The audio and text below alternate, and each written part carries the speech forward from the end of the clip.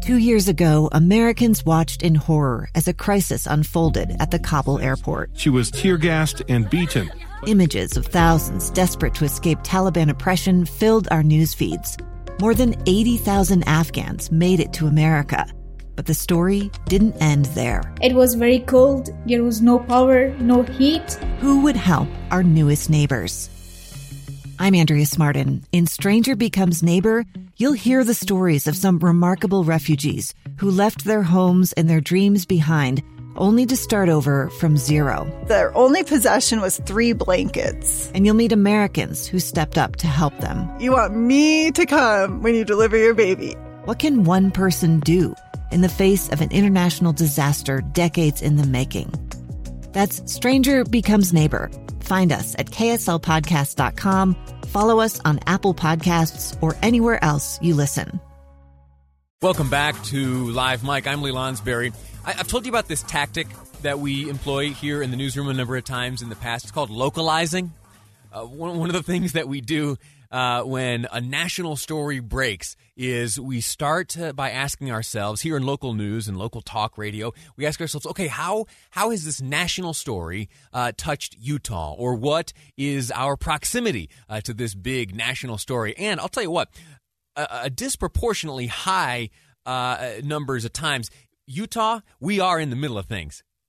This little state out here in the Intermountain West, we do find ourselves in the middle of big stories, not only around this country, but across the world. And so it is that over the weekend, of course, as we learned of the passing of Ruth Bader Ginsburg, we started asking ourselves very naturally the question of, okay, well, who may find themselves as the president's nominee to replace and to fill the vacancy left by now the late Justice Ginsburg. And the list is relatively short. And we don't know for certain that this is the short list, but the president, as you heard just before the commercial break, the president has made it known his intention to nominate a woman, and that nomination will likely come on Friday or Saturday. And so you look for clues. And we think back a few years ago when Justice Kavanaugh was initially nominated, and you looked back just a few weeks before that to what may have been the short list. A name on that list, Amy Coney Barrett. Amy Coney Barrett is a district court judge, and Seventh Circuit Court of Appeals, and she was on the list. She's been vetted, and she also happened to spend some time in Utah just last year. She was a guest of the Founders Day dinner at Brigham Young University's J. Reuben Clark School of Law. At that same event, Professor Aaron Nielsen received an honor. The Alumni Association presented the professor with the 2019 Alumni Professor of the Year. And Professor Nielsen joins me now. Professor, how are you? I'm doing well. How are you? I'm great. Thank you for joining us. Tell me, back in 2019, during this event, when Amy Barrett was addressing you and others, what were you struck by? Well, I mean, an obvious thing that, if she is the nominee, that people will see right away is she is very, very smart. I knew that already from her scholarship. I knew that she was a smart person, but it's different when you see her, in real life. Amazing understanding of history, very, very sharp. It was a pretty impressive performance. Her conversation was about the history of the Constitution, and it was very formidable. Outstanding. And you think that she would be able to stand up well in a hearing setting, or I'm sorry, in a confirmation hearing? Sure. I mean, obviously, anyone who is nominated, it's going to be a confirmation hearing like we've never seen before, right in the middle of a presidential election. So whoever gets the nomination is going to, it's going to be a rough go-round. That's just going in the expectation. She is very tough. She comes across as nice, and I'm sure she is very nice, but there's substance there that I think would be able to go through that process. You have had some interactions with her in the past outside of the event of last year where you received that honor. Congratulations, by the way. What can you tell us about her as a person? So it's funny, as a law professor, most of how I know her is as a law professor. Now she's a judge and, she's on TV and all of that. But I know her as a law professor. And her scholarship isn't the sort of scholarship that I think that a lot of people will just pick up and read like a bestseller. It's nitty-gritty, kind of dry questions of constitutional law and structure.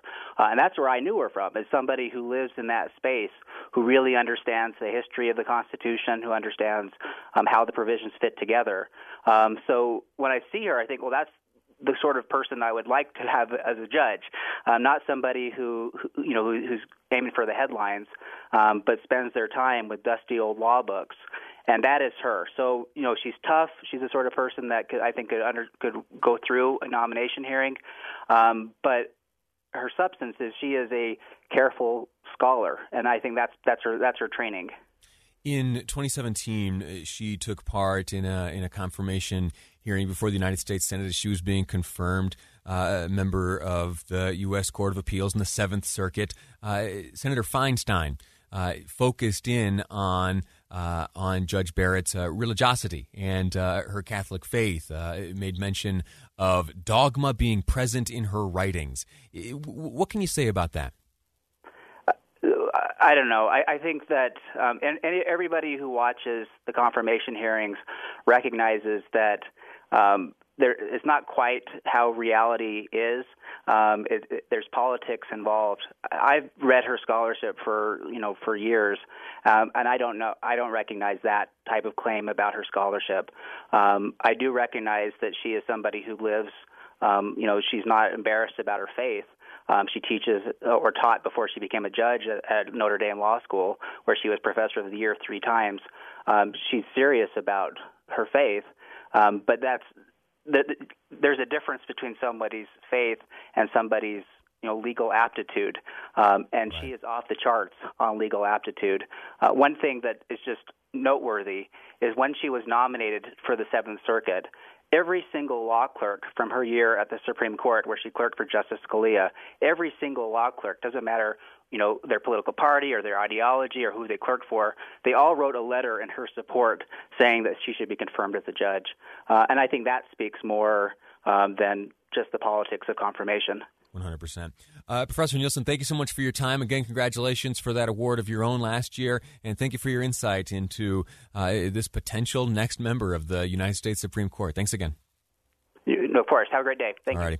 We're going to take a break here in a moment. I'd also point out, before we move on from this conversation, that the religious affiliation of a member of the court, there are incredibly religious people who already occupy the court, to include now the late Justice Ginsburg. We're going to talk later on about how various senators have tried to use religion against judges, and in particular now Judge Barrett, and what may be in store for her should these proceedings continue. Should she first receive the nomination, and then should she face a hearing in the Senate? Quick break. We're going to shift gears when we return and talk about something called the 1776 Commission.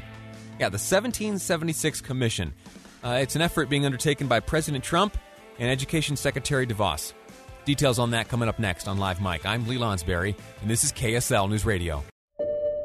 I'm Dave Cawley, investigative journalist and host of the podcast Cold.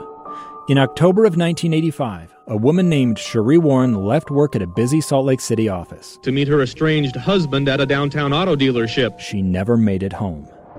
Cherie's car surfaced weeks later in Las Vegas, in the parking lot of a hotel casino. No one knows how it got there. Strange. It was strange. Both Cherie's estranged husband and her boyfriend raised suspicion for investigators. I kind of thought that he might have done something. But no arrests were ever made. In Cold Season 3, we dig into double lives, make new connections in the case, and examine the difficulty raised by reasonable doubt. We want answers just as much as anyone else. They have creeps like that now, too, so nothing's changed. That's the new Cold Season 3, The Search for Cherie. Now available anywhere you get your podcasts.